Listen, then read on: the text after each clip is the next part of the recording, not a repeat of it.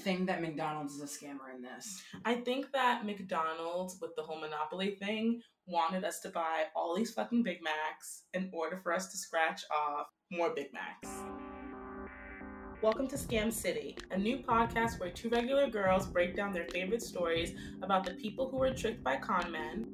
I just want to know where Ja Rule's wife was in all of this, because I feel like a black woman would have been like, this isn't gonna work. Didn't anyone who went to Fyre Fest just steal a bunch of alcohol and go fly to a different Bahamian island? What made their scams great? I feel like that's not a scam, that's just business. Or led them to get caught? Wow, it must be nice to be so wealthy that you're above paying rent.